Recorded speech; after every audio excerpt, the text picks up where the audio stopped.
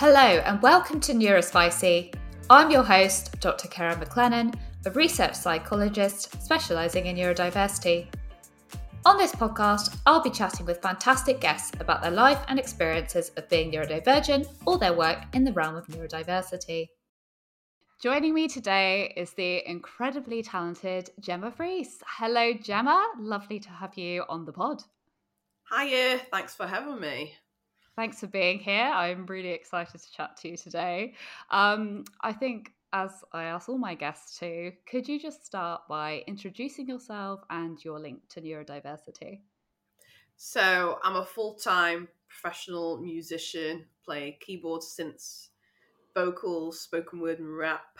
I do lots of random things in music, which is actually how me and you met, doing like a random thing. And yeah, my link to neurodiversity is that I'm autistic, and I got diagnosed with that November 2022. So I've only kind of known about my diagnosis for a year. Great, thank you. And yes, it was lovely to be able to have some good conversations with you when we first met at a music masterclass. And hence why I thought it'd be wonderful to get you on the podcast so we can talk about these things a little bit more for a bigger audience. So I love to know a good kind of origin story. So could you talk a little bit about kind of where your journey began to becoming a musician? So I'm from Sheffield, and I live there at the moment. And in my parents' house, when they moved in, there was a piano there that the previous owners couldn't be asked to get rid of. So, and they just said to my parents, "Oh, like you can just have it. Just give us like 50 quid," which is obviously nothing. Like, because I think they couldn't be bothered to get rid of it because it costs a lot to move a piano. So then I think my sister, yeah, exactly. So my sister started having lessons. She's a bit younger than me, and then I was always kind of watching through the crack of the door. And then I kind of started having lessons, and I picked it up quite quickly, like maybe around 8 or 9 or something. And then I kind of quickly realised that I really liked making up my own stuff on the piano. I was doing that at a youngish age. And I wasn't really thinking, oh, I'm going to make something up, or, oh, this is a composition, or, oh, here's my verse and chorus. I just, when you're young, you don't have any kind of preconceptions of what a song is or what you should be doing on the piano and what you shouldn't. And then I was really badly bullied at school, and I think I used, like, playing the piano as my kind of escape. But I also hated people, like, listening to me play the piano, which is, like, the most not controversial, but the most like opposite kind of thing. It's like, well, why the hell are you playing an instrument that makes noise? You want people to hear it. So I like play with like the lid, because the piano's got like a lid that comes down over the keys, but I play with the lid like under my fingers, so if someone like came in, I would just whip my hands out and it would be like... And for my next trick, yeah, I was like, I hated like people hearing me play.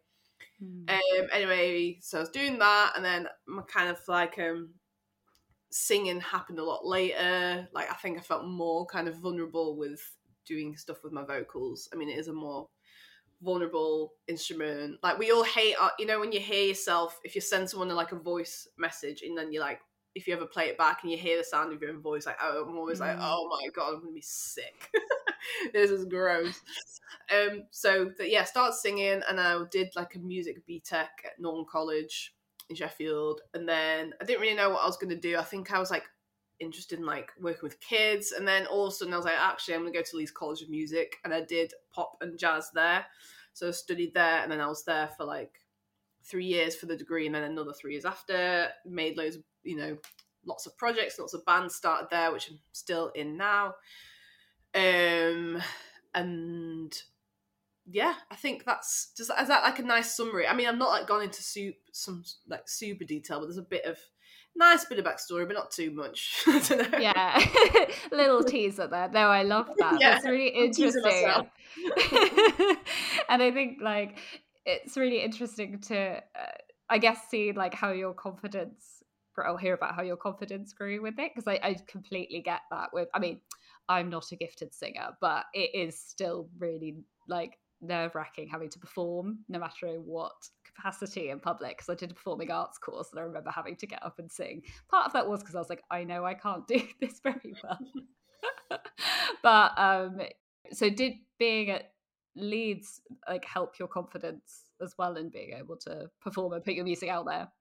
I think like it's not when I think of the word confidence, I'm like, no, because it's not like, it's more that I know that I just love it rather than that confidence. So I don't think I've ever like got confidence.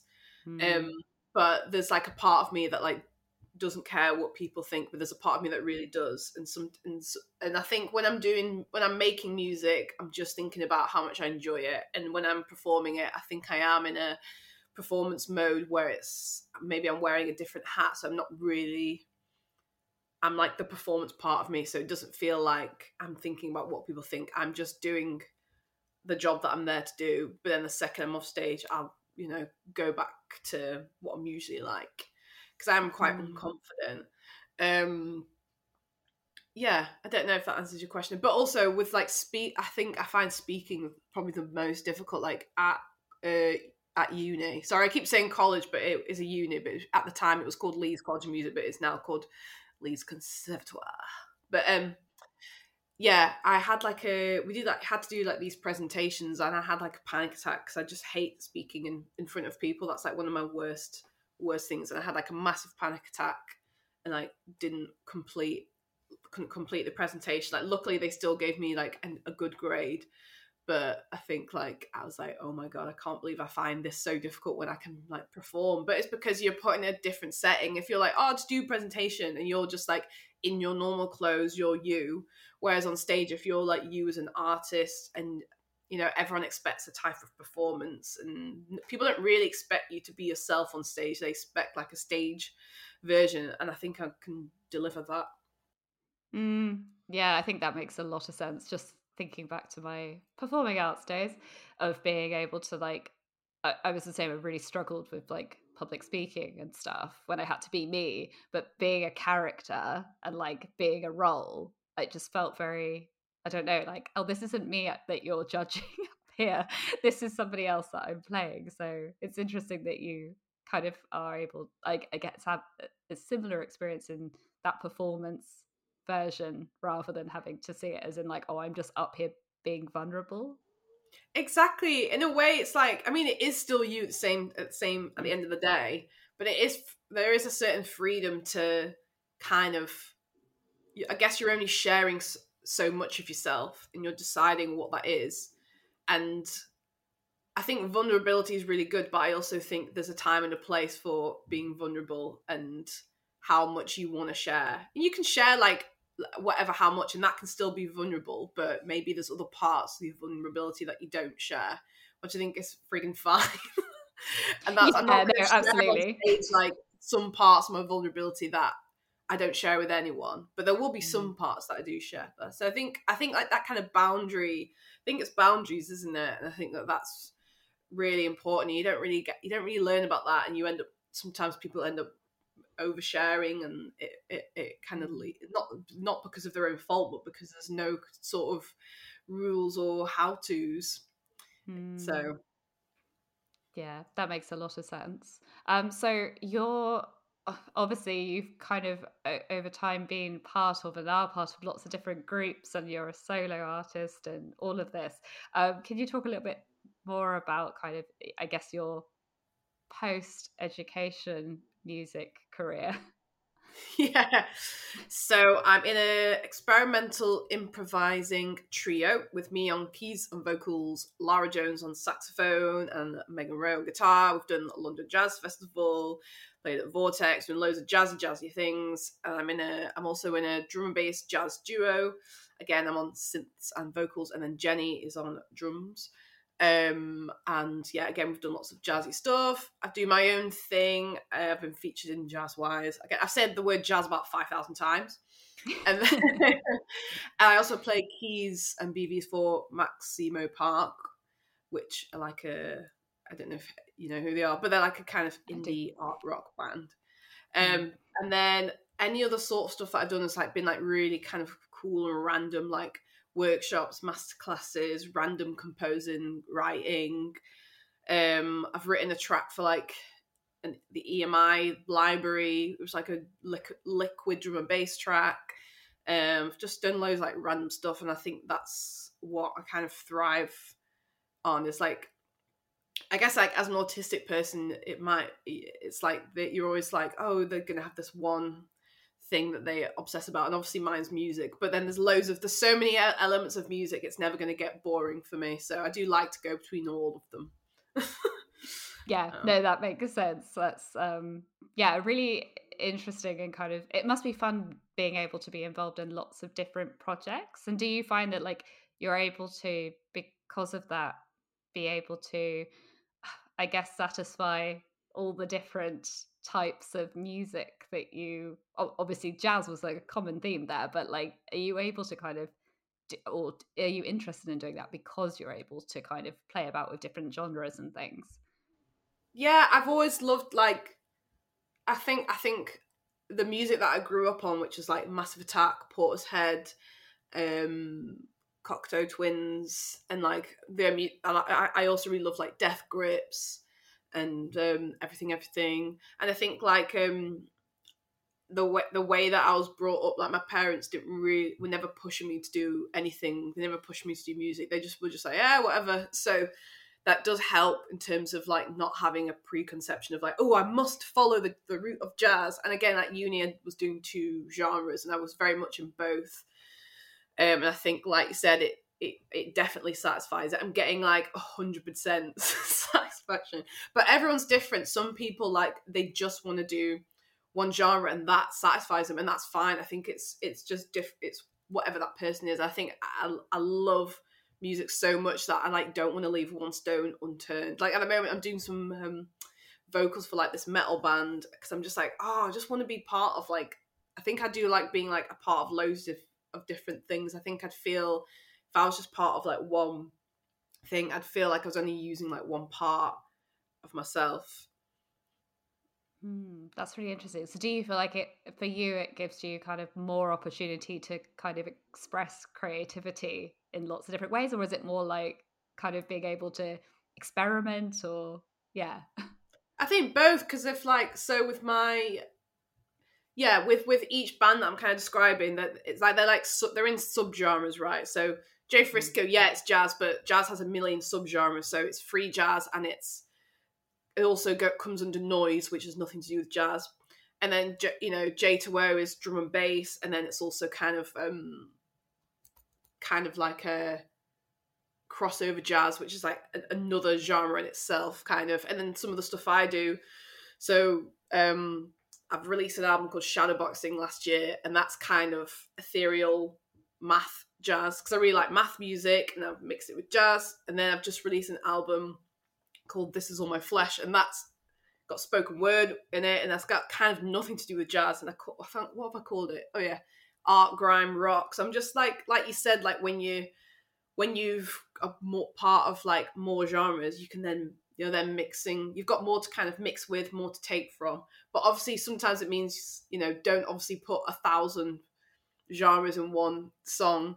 It just means you've got more to play with, but then at the same time you've got to be careful how you weave that together and make sure you're not using everything from that genre. You're just taking little bits, so it's not like you're oversaturating the song with the amount of genres you use. Yeah, I can imagine there's a bit of a sweet spot with it where there's like, oh, we're being creative here, but we're not tipping into just being like, what is this? Yeah. I think every artist has, when it's kind of hard to say, like, it's almost like they say it's impossible to say that something is bad in terms of art, right? Everyone's got their own taste, so you can't really say this is bad art or this is bad music. But then there is a certain point where you can say something is distasteful or tasteful, and I think that is to do with how many things you're throwing at the music and what the reason for it is. Maybe I think that's to do with that. Yeah, no, that makes a lot of sense. And I think, given that you've mentioned your new album, we might as well start talking about it as well. So as you mentioned, it's called This Is All My Flesh. Could you talk us through about what the album's about and kind of what listeners can expect from the album? So kind of wrote it kind of a while ago, maybe like 2 years ago. I kind of wrote that album and Shadowboxing, which was released before it, kind of at the same time. So I started with This Is All My Flesh, and I was kind of going between that and Shadowboxing. And they're both very, very different albums. So obviously I was then like satisfying my creative needs by going between two things that are so different that when you go from one to the other, you're getting a break from what that style is, if that makes sense. It's kind of like going between like salt and sugar, so you're not having too much of one. So yeah, I guess it was written in lockdown, but it's not a lockdown album, so please do not worry about that. Okay. Or do there's that unhinged level that's kind of in the lockdown albums where people are really trying to work through I think it just the became a thing, isolation. and I think I don't really want to talk about it because it's just everyone, we've talked about it, but yeah, I just wanted to make that clear. But it's kind of like Shadowboxing is more about kind of like these kind of undiagnosed health problems that I had, which were nothing to do with COVID. And then This Is All My Flesh was more about like the PTSD that I had before, as like before the health problems as well. So, and it does, it's kind of start figuring out that maybe those two are linked, but that was never the kind of idea in the first place. That I never really thought that, I didn't know how much PTSD could affect your body really. And I think only later have I realised that. But I kind of separated it with those two albums. Like Shadowboxing was about all the health problems, and then This Is All My Flesh was all about the mental health problems. But only now I'm like, oh god, they're like linked, but why did no one freaking tell me? It sounds like though that maybe the kind of going backwards and forwards between the two, you kind of, did you get a sense now that maybe you were working that out through your music by needing to go back between the two, and that's why they weren't necessarily, oh, I do this one then I do that one? Maybe because like This Is All My Flesh is like quite dark sounding, and Shadowboxing is quite light. Like I think I'm having like two different frames of mind. One of them is that I'm really focusing in on the mental health, and one of them is that I'm trying to think of like Shadowboxing is kind of more about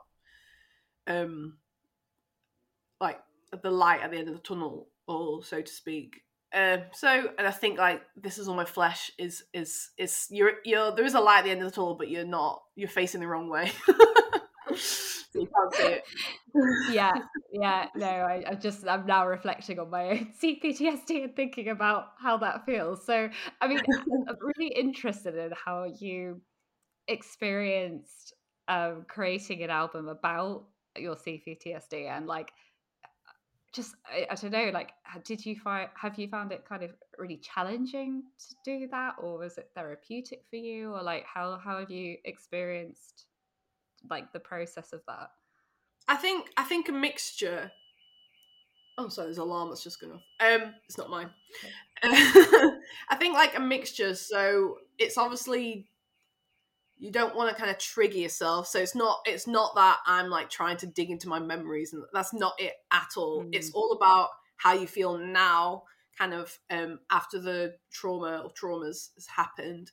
And I'm quite like I'm using metaphors to kind of figure out how I feel, but nothing is like specific. It's all like metaphors, and that's how I like to do it, because in a way, like what I was talking about before in terms of boundaries, it means I'm being vulnerable, and I know what I mean by these metaphors, but not everyone is going to. So in a way, I'm getting to be 100% myself, and I'm being vulnerable, but still I've got a bit of privacy because no one can know exactly what I mean.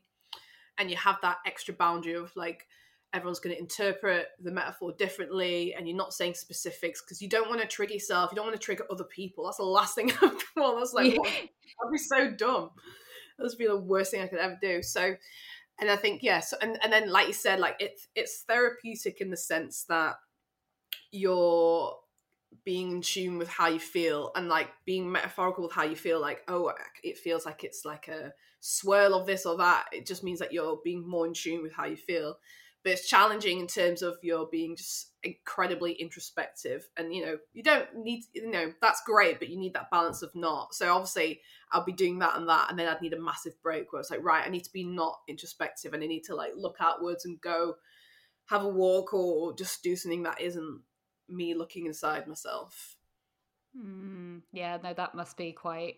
It sounds like you went through a really good process to, like, I guess, protect yourself as well. And like, I was just thinking when you were talking then about so I'm going through trauma therapy and have been for the last year, and I'm with a trauma specialist, and we do talk a lot around an issue without talking about the issue directly, to kind of avoid that kind of re-traumatizing yourself. And the way you were talking about the kind of music making process there kind of really made me think about that, and being able to be like, oh yeah, you can kind of process stuff and shift stuff without having to, like, as you said, be very, direct about it and staring at the face and being very literal with it. So it sounds like you a little bit like going through that process, and also ensuring that your listeners have the same experience without everybody being re-traumatized in the process. I don't know if that actually reflects what you were just talking about, but that's kind of how I was seeing it.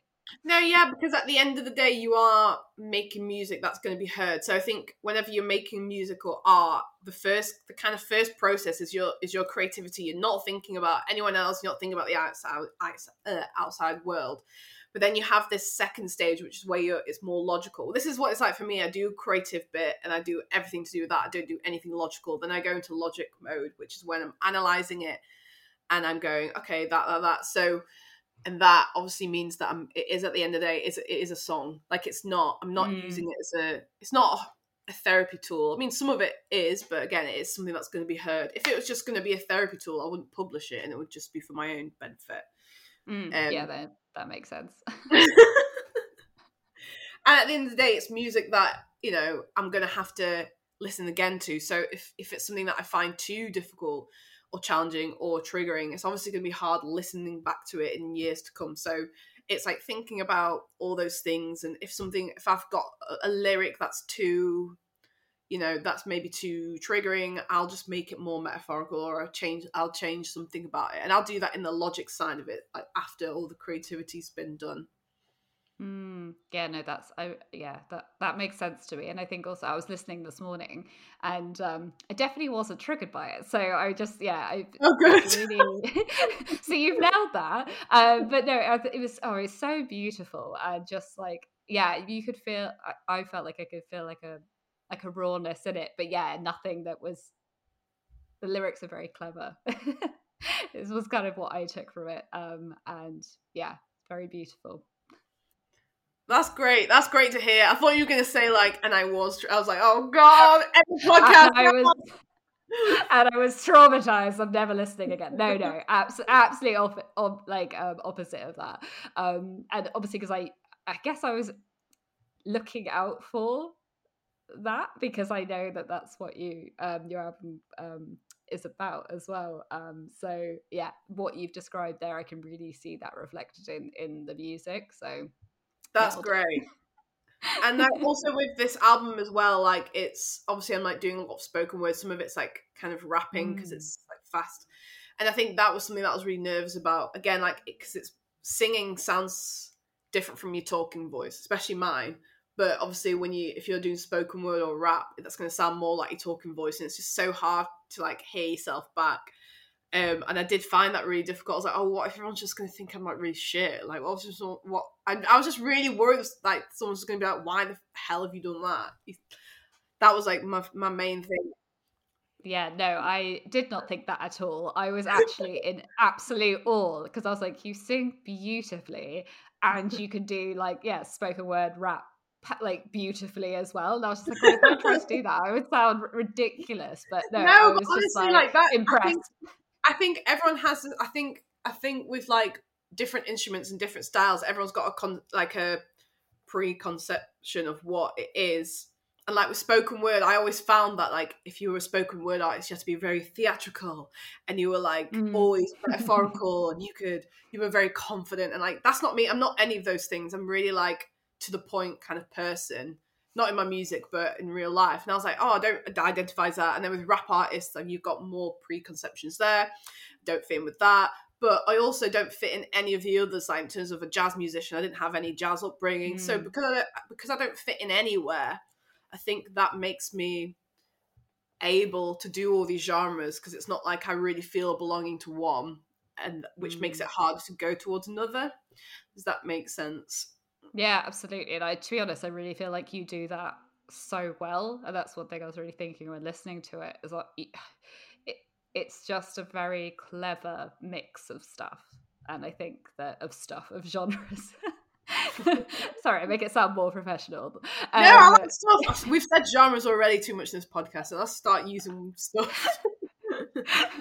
We could just lay it up a little bit more. It's just such a clever mix, and there was times where it switched up and I was like, oh, that's really clever. I did not expect it to go there. And I like that. I like being kind of immersed into something but also kept a little bit on the edge of your seat. I'm just like, oh, where's this gonna go? Oh yeah, so that works really well. So yeah, you've definitely got a bit of genius around being able to mash up genres in that way, mash up stuff in that way. Oh, yeah. Oh dear. So now I guess we can talk a little bit more about your experiences as a neurodivergent person as well. So could you talk a bit more now about your experiences of being a neurodivergent person, like working in the music industry? And I guess like some of that will be retrospectively viewing this from your position of being a late diagnosed autistic person as well. Yeah. So like, I think, how can I? Okay, so some of this stuff that we've already spoken about before when we did the masterclass, but I'll obviously repeat that. So I think like, I have no trouble like performing on stage in terms of like sound. I don't get overwhelmed by sound, but if I'm in the crowd, it's like I hate it. I don't go to gigs. I hate gigs. I barely ever go to gigs. I hate them. But on stage, great. And I think when it's because I can control things, and I'm not. First of all, you're not like surrounded by a crowd. You're like you've got loads of space on stage, and also you obviously have your monitors, and you've decided what you have in those monitors, so you have control over the sound, and it's not too loud. You know, you're not next to the PA. The PA is facing the crowd. So, and then obviously you perform, and then you just go straight off. You're not waiting in any queues to get in. You're not waiting in queues for drinks. You're not doing any of that. So I think like that's great that I'm able to do that, but it is quite a strange dance that I do that and then can't like, you know, find going to gigs kind of difficult. You know what, I think I find gigs easier to go to if I go on my own, because I can decide like, oh, I'm gonna stand at the back, I'm gonna do this. But if you're with a group of people and they're going to stand closer, or they're going to be in a huddle, or they're trying to talk to you can't hear, I think all of that is just quite stressful.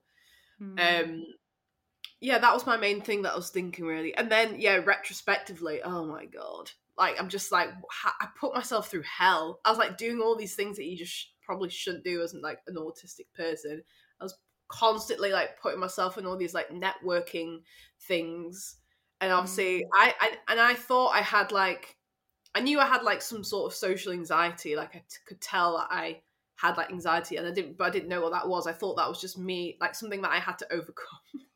So it's like, it's just social anxiety. You don't need to feel this way. Whereas obviously it's not that. It's like, it was autism. So it's completely different. Or like there's a mixture of it. It's more complicated than just being anxious.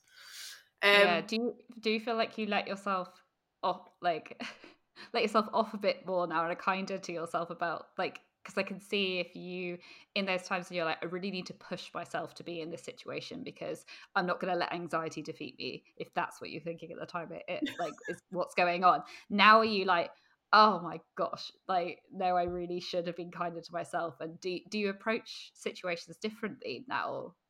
1,000%. And also I do have like with the health problems as well, and also with the CPTSD, it's kind of hard because those come into play as well. But yeah, I do things so differently. Like, I don't force myself to go to social things. I'll leave when I want. I don't try and like people please. I got so good at like learning how to like socialize, and I was really good, and I could see that I was really good and people liked me, but it wasn't really me. It was me like learning the rules and putting these rules in a certain order. But that's not really if I was going to 100% be myself, I probably wouldn't do any of those things. So it's hard for me to be like, okay, that's not me, so I'm going to let that go, because I know that it now means that I might not connect with people, but I was connecting people on a untrue basis, and I was like using all my energy to people please and do all of that kind of stuff, and I wasn't being, I didn't get to be myself, and that's like a big price to pay in life, just not being who you are. Like that hurts. And now, even with all these like health problems and PTSD and all that, I am a lot happier because I am being myself a lot more. And I think some of the health problems were to do with autism, in terms of I had a lot of like stored emotions that I wasn't letting out. And obviously with autism, you talk a lot about kind of I don't know if it's the right word to use, but like outbursts, not outbursts, but like episodes. I don't know how to use, like a meltdown. Meltdown, yeah. So I was having obviously loads of those and not realizing what those were before I got diagnosed. So I was obviously beating myself up about it, or just holding it in. And now I do loads of boxing. You can't see on my camera. Maybe if I just quickly turn it. You see my boxing thing? Oh yeah, boxing So bag. so doing that, and obviously trying to prevent it if I can, which is to like trying not to use up all my kind of battery, basically. And are you able to, like, I guess, make, like, rather than pushing yourself into situations that you're like just aren't something you want to be a part of, is that helping as well, in the sense that you're like, well, I won't go to that? 100%. I never, yeah, I don't push my, I don't even like, no, I don't even push myself in anything. If anything, I'm gone a little bit to the opposite way. I'm like, do nothing. But it's quite funny because I'm like, oh my god, I really enjoy this. But yeah, I don't push myself at all. But I think it's hard. I think that's one of the things that is really hard, is because in music you do have to network, but it's a really difficult thing for neurodiverse people to do, and it's kind of sad that is a part of making connections. Is like, I mean, you have to make connections with people. I'm not saying, oh, why do we have to make connections with people? But I'm guessing you're always based on the first impression, and networking stressful because it's loads of people, and I think everyone expects you to be a certain type of person. I think it's like expectations of like, you're going to go up and be like, hi, I'm Jemma Freese and I'm a this and I'm a that, and like, I don't know, that's not how I would necessarily like talk to someone. Yeah, no, I think it's really interesting, because I think, like, well, we know that there are a lot of neurodivergent people in creative industries. So I'm wondering kind of, how much of your career do you think you went down this route because it did kind of work for you as a neurodivergent person, but also it sounds like there are elements of it which, being in the music industry, that are really challenging for neurodivergent people. So um, yeah, I guess, could you talk a little bit more about your thoughts around that kind of? I think Yeah. but yeah, I think like I can obviously zone in on things a bit too well. So and I think that obviously means that I can give extreme focus to things. So obviously that means I am going to develop, like I'm going to be really skilled, and I don't have like loads of skills in any other thing. I don't have any other hobbies. I just have music. So obviously my skills in that are going to be really high, but then my skills in anything else, I have nothing in. Like gardening, cooking, like anything, no skills. But obviously music, I have way higher skills because I'm focusing everything in that, and I don't have any interest in any other hobbies. So I think that's obviously works out for me, kind of neurodiverse wise. But I think obviously the difficulties is like the socializing aspect, especially in music. You like jamming with people, you're creating bands, or you're doing this. So it is a field of art where you are expected to collaborate, and and if you're not good at collaborating, word spreads, and then people don't want to collaborate with you. It's quite, sadly, it's kind of like that. That makes sense. So do you find that you have or have you had similar experiences in kind of because I can see networking and kind of collaborating in a creative sense are slightly different, but do you Mhm. find that you can have similar experiences relate, I guess, like in terms of how much effort or how much you have to mask challenges you might be having in those situations, or do you find it a bit easier in the collaborating musically sense because you kind of have music as a barrier, I guess? Yeah, so if I'm collaborating with someone and we're playing music, I'm fine. But it's like the talking part that I'll find really difficult. But then the second we do music, I'm just like, oh, finally, I can do something like this is the kind of communication method that I don't have any sort of problem playing music with anyone, but it's the talking part. And then obviously networking is just you're just talking. You're not doing, like you said, you're not doing anything musical. And obviously I can kind of mask for a bit. I'm not saying like, oh, I never mask. Obviously I do. I go out in the world and I'm, buying train tickets or I'm buying a sandwich or whatever. So that obviously you are going to have to mask sometimes to protect yourself, but it's more like the length of time. So if it's a short period of time, I think that's fine, but you can tell when you're kind of going beyond your kind of threshold and it's like I need to have a like kind of way out. And I think sometimes I've got like pre-written things, so I'm like I will pretend that I've got like an appointment and I'll say that, oh, I've got an appointment at 5, so I can stay here for 20 minutes, and having and even messaging people that as well. So I've said it over message and then said it over like face to face and stuff like that. Mhm. I mean, is this something you've always done, or is it something you're doing more now because you're aware of your own needs? I'm doing it now because I'm aware. I think before I would do like I would just literally run. I would just like walk, like leave the wherever I was and not say goodbye. And obviously people are going to be like, well, she's rude. Like, where's she gone? And I won't message people because I'll be too embarrassed. But I'll just have this feeling of like, oh my God, I need to go, need to go, need to go. And it gets too unbearable that I would just be like, oh, I'm just going to the toilet and then I'll just go.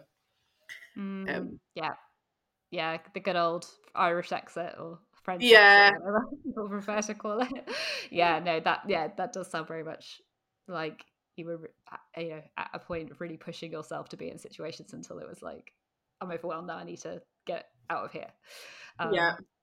So yeah, it's nice that I guess from having or realizing that you're autistic to being able to put those things in place to kind of help you a bit more sounds great. And I guess talking about that, I guess outside of just the music industry, like what has been your experiences of I guess kind of going through the process of recognizing that you're autistic and your diagnosis, and then kind of what has been your experiences and reflections kind of that process for you?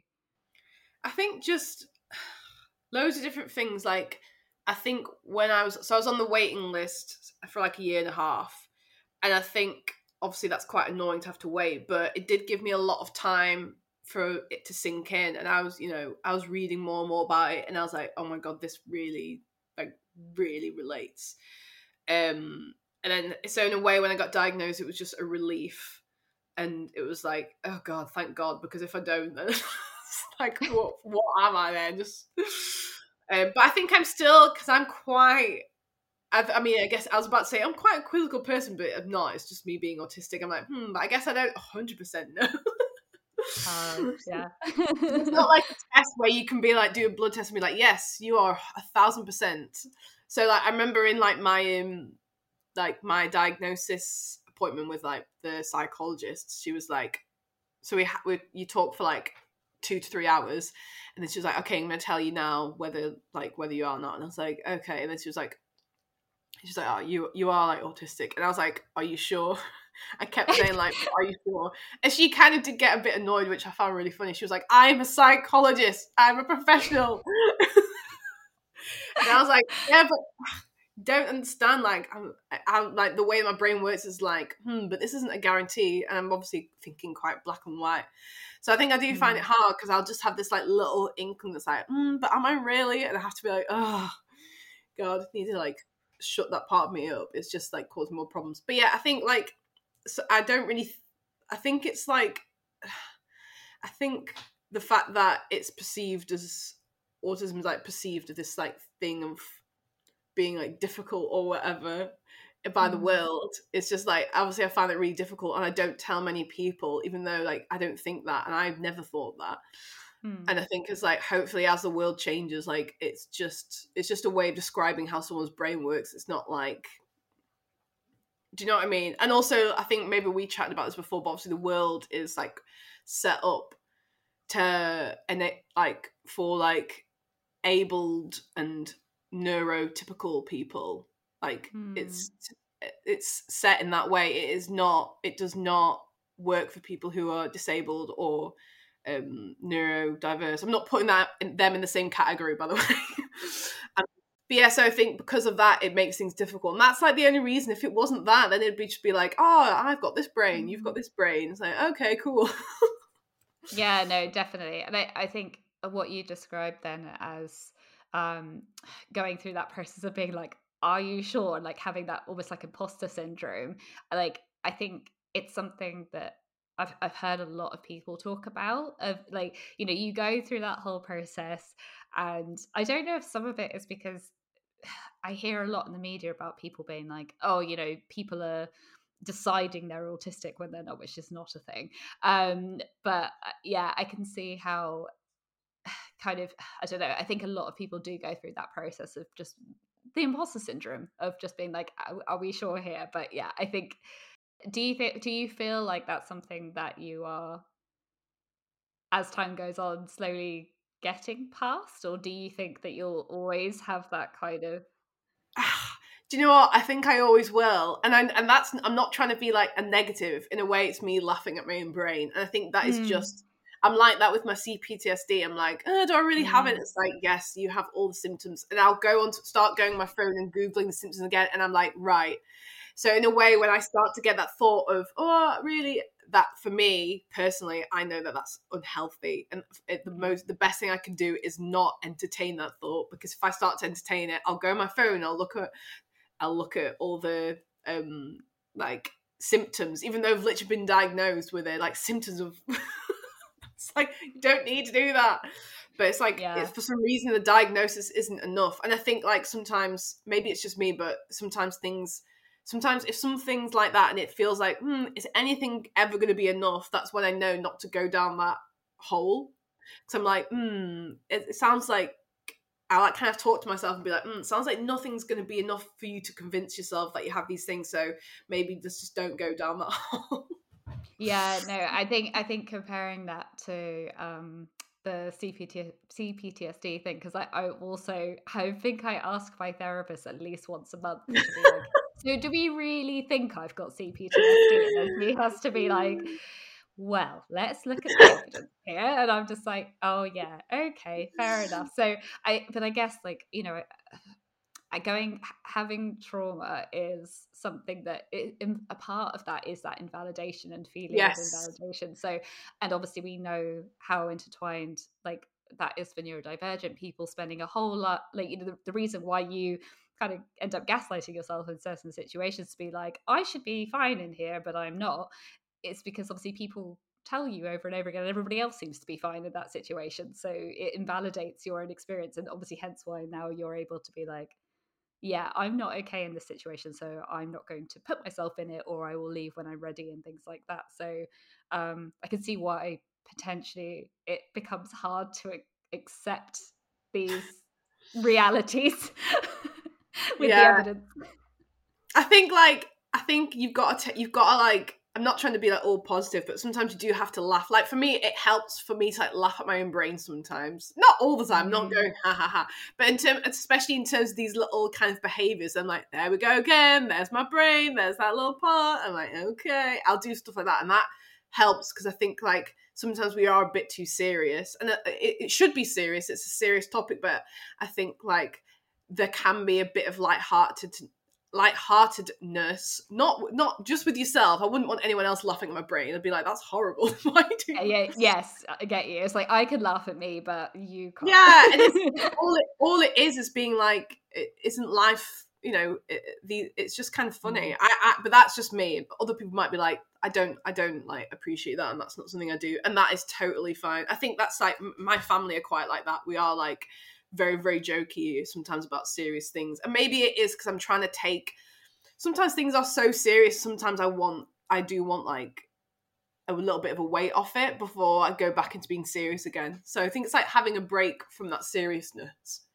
Yeah, no, I get you. I'm a very you can laugh or cry person, so I'm definitely gonna laugh. I think that it is. I think it's a really helpful coping mechanism. I think sometimes when you're just like, you know what, at some point you do just have to find. And also, I do generally think that there is sometimes a lot of comedy in the dark times, and I can regularly think back on my life and be like, God, I know that was a really tough point in my life, but actually we were laughing so much about it, and I can laugh at it now and just see those kinds of the silly moments. So yeah, I can definitely appreciate that kind of stance, whilst also obviously holding the emotions that you need to hold in those Yeah, times I as think well. it's different, and everybody is different, and it's just about like what works for you. And I think it's taken. I mean, whether you're neurodiverse or not, obviously, like your life is about discovering who you are, but it's just more difficult if you're neurodiverse because yeah, everyone's going through this life journey, but you don't even know what path you're on. You're like, I'm on this path, I'm finding myself, but why haven't I found myself yet? And like everyone's be like, yeah, I found myself. And it's like, why haven't I done this yet? Oh, because like you shouldn't have even been on this road. You shouldn't have been on that road, love. So do you feel more now that you're on the right road and like Well, yeah, because I'm like, I know what my brain's doing. I know, like you said, it is about validation. And when there's times like when I'm getting overwhelmed, it's not because it's not because I'm crazy. I think I honestly thought I was like crazy. I was always Googling like different mental health problems, and I was like, oh, it must be this. Not that I'm saying having mental health problems is crazy. I think I just thought I was crazy, and I was looking for like other things to kind of attach to my personality. And I think I just found that really difficult, just like not knowing why my brain was doing certain things. So it has brought a lot of validation, just being like, oh, okay. But still, even with the diagnosis and with the validation, I'm still sometimes like, oh, why do I do that? Like sometimes it can be like frustrating just because you're comparing yourself to someone who's neurotypical who can do something really easily. yeah, no, yeah, I can see how that could be really challenging sometimes. And I actually want to pick up on something as well that you said earlier around I guess the times that you find it challenging just to kind of speak openly about being autistic to people. Do you find that that's like kind of in more in work settings and stuff, and kind of what kind of holds you back from talking about being autistic as well? Yeah, just in work settings. Because and because I know the world is a horrible place. I know that's a really negative thing to say, but it is. And there's some great things about it. You know, there is obviously great things, but ultimately there's a lot of horrible things, and there are sadly people who don't understand and will say horrible things to you and will put you in a box. And I know that, and I'm not saying, oh, I can tell which person's going to be horrible to me. I'm not saying that because that's like, I don't have that sort of antennae, but I guess I have that barrier to people where I'm like not sure how they're going to interpret my autism and what they're going to decide. And maybe they'll be nice to my face, but maybe they will hire someone for a job who isn't autistic or who isn't neurodiverse.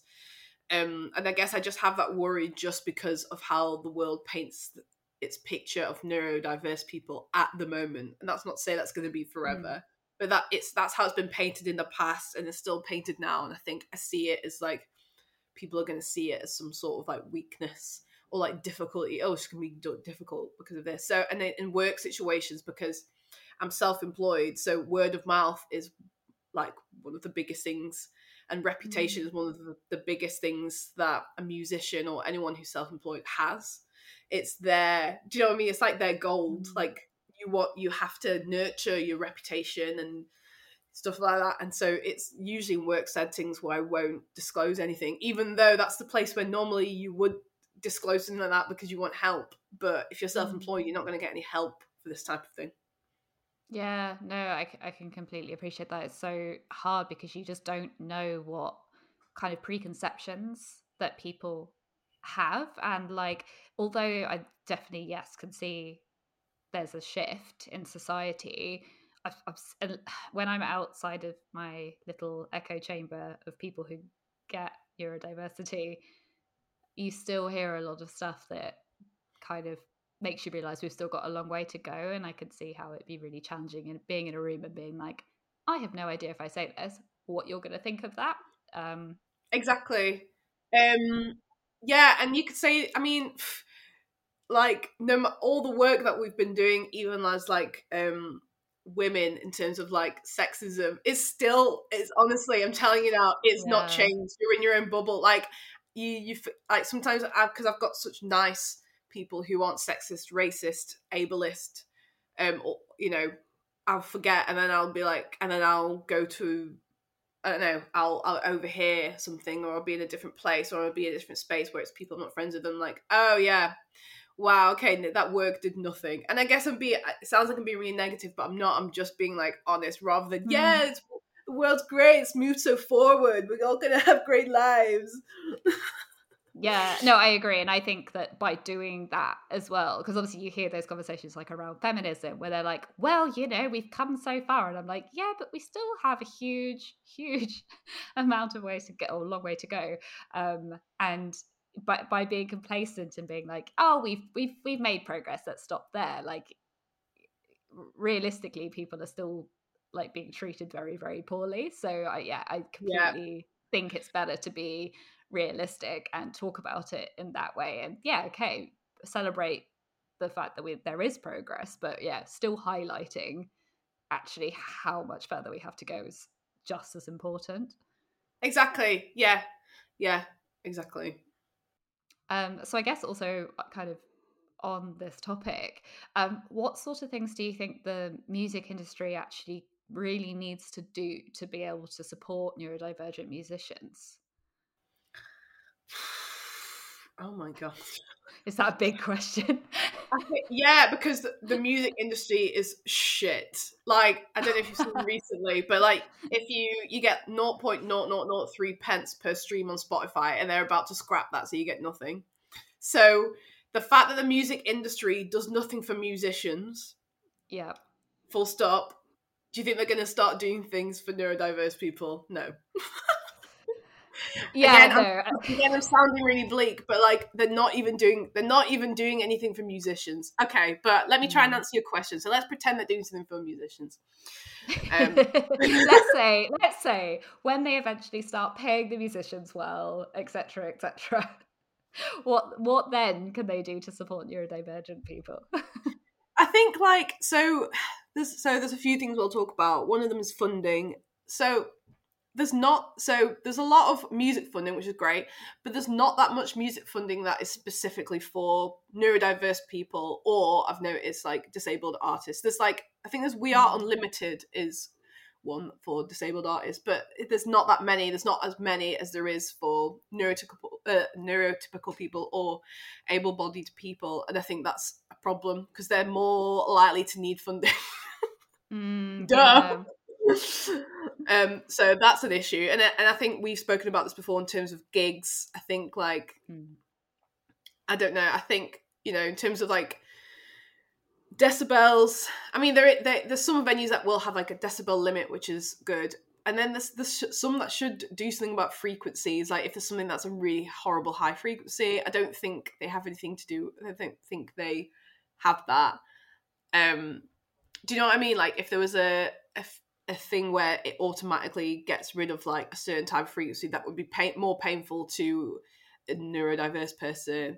And I guess like they don't even do free earplugs in every venue. I mean, that's like the most basic bitch thing. Sorry, am I allowed to swear? I forgot to ask. Of course you can. Anything All right, goes. yeah, like free earplugs that cost about 1p is like the most basic bitch thing ever, and they don't even have that. So it's like, ugh.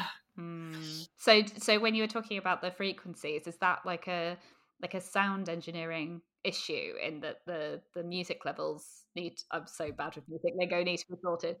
Yeah, out of the PA. So yeah, so like I mean, they do have that. They have this thing called like a feedback suppressor, which will suppress that. But in terms of I guess what I mean is like some bands, there's like I've seen a band before where their bass was so subby it was painful, or their synth sound had this high pitchedness about it that was painful, and that's obviously the instruments, but it is going through the PA.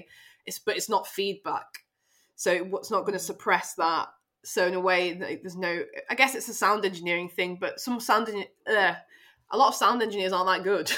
You're going to get bad sound engineers that aren't going to be like, "Ooh, I need to do this thing." So it could definitely be something that's like in terms of EQ, it's right.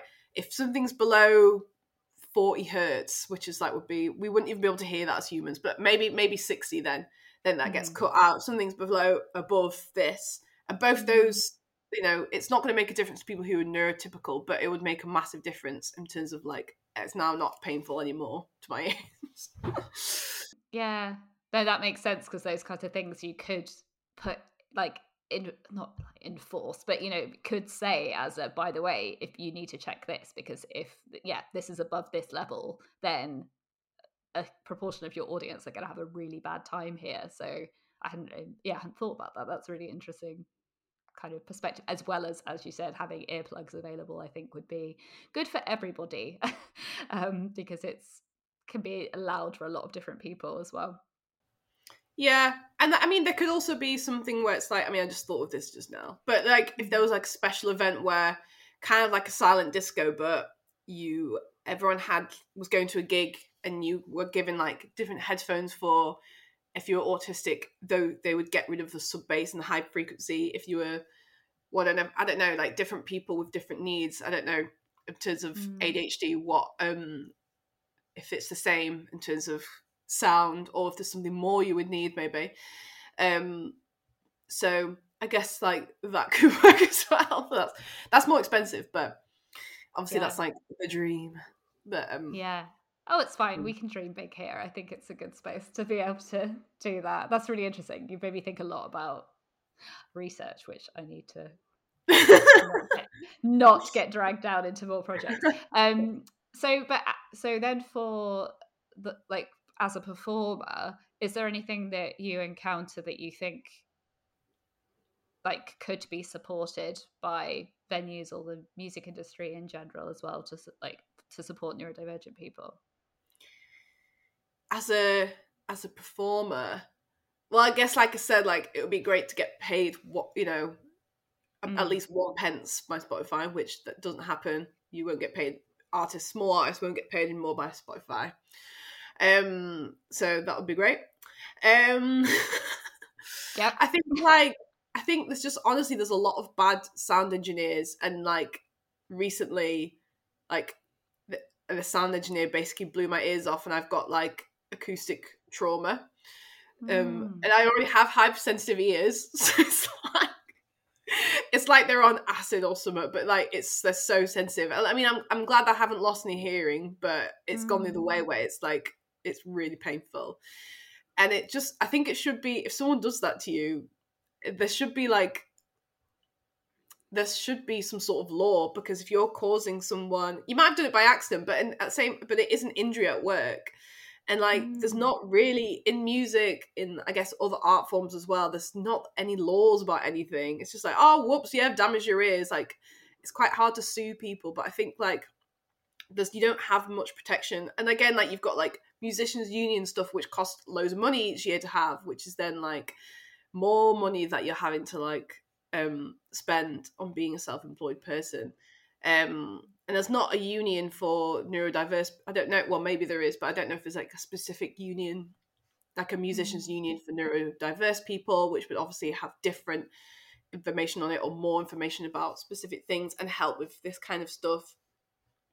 But yeah, there's like, in terms of like being a performer, there's like different monitors that are just like horrible and painful, and some that are great, and that's like down to equipment. So there's like so much that needs to be done in terms of like this equipment needs to be like banned because it's terrible. It doesn't work for anyone. It's not just like neurodiverse people, but it's like more doesn't work for them, if that makes sense. Yeah, no, that does make sense. And I think like that's a really important point that you made about the fact that because musicians are self-employed and there's not enough protections there, that actually that's going to affect all musicians, but you then end up with like minority groups obviously are going to be Yeah. even more affected by that, and obviously neurodivergent people are one of those groups. So it makes sense that actually a lot of these things that need to be addressed in the music industry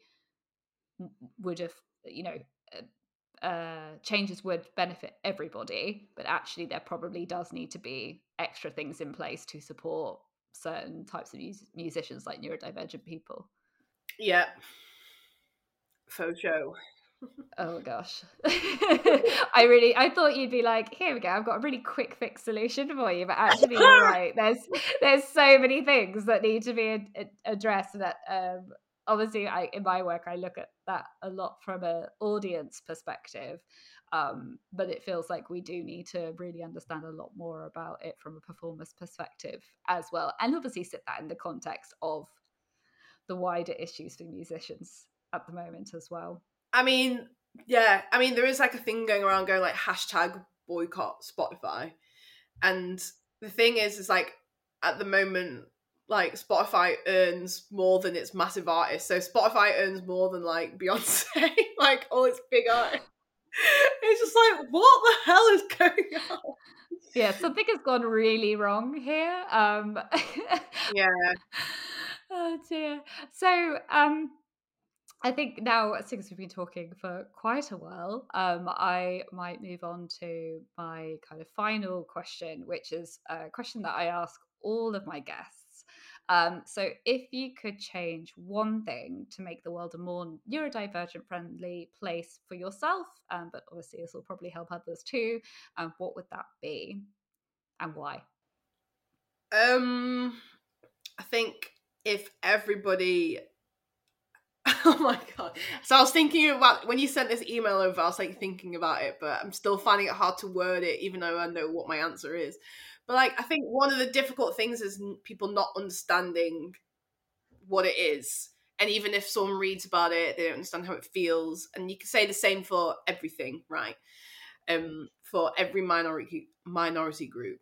No, people who aren't in that group don't know how it feels, and therefore you get invalidated. And people say, and I think if like everyone had this like machine which they had to go through, which meant they could temporarily and this sounds like torture now. No, I'm with you. I'm sticking with you. I think if there was like something that meant that people could know how it feels, then obviously they would be able to everybody would be able to help each other more and kind of understand, and there wouldn't be it would just be like everyone's got a different brain. Now I'm saying that, I'm like, it just sounds like some weird like device. I'm like, oh, maybe I should just scrap that. That just sounds weird. No, I like that idea because I think you're definitely right. Is that I guess part of it is people do really assume that they know what it's like, and also because they don't know what it's like, they just have this kind of block and aren't able to be compassionate towards others. So I think that makes a lot of sense to be able to be like, if we could do anything, we can give you an opportunity to walk in somebody else's shoes and actually see what it's like, and then you might be a bit more understanding about what that person's going through. So Or maybe I could just give everyone like a nice amount of empathy, like not too much, where that like like me, where I'm like empathizing with like inanimate objects, but like a nice amount. I guess that's what I was nice. kind of describing, but in like some weird like machine form. I loved the creativity. I mean, if anybody is going to come up with a creative suggestion, it should be you, clearly. Well, I love that.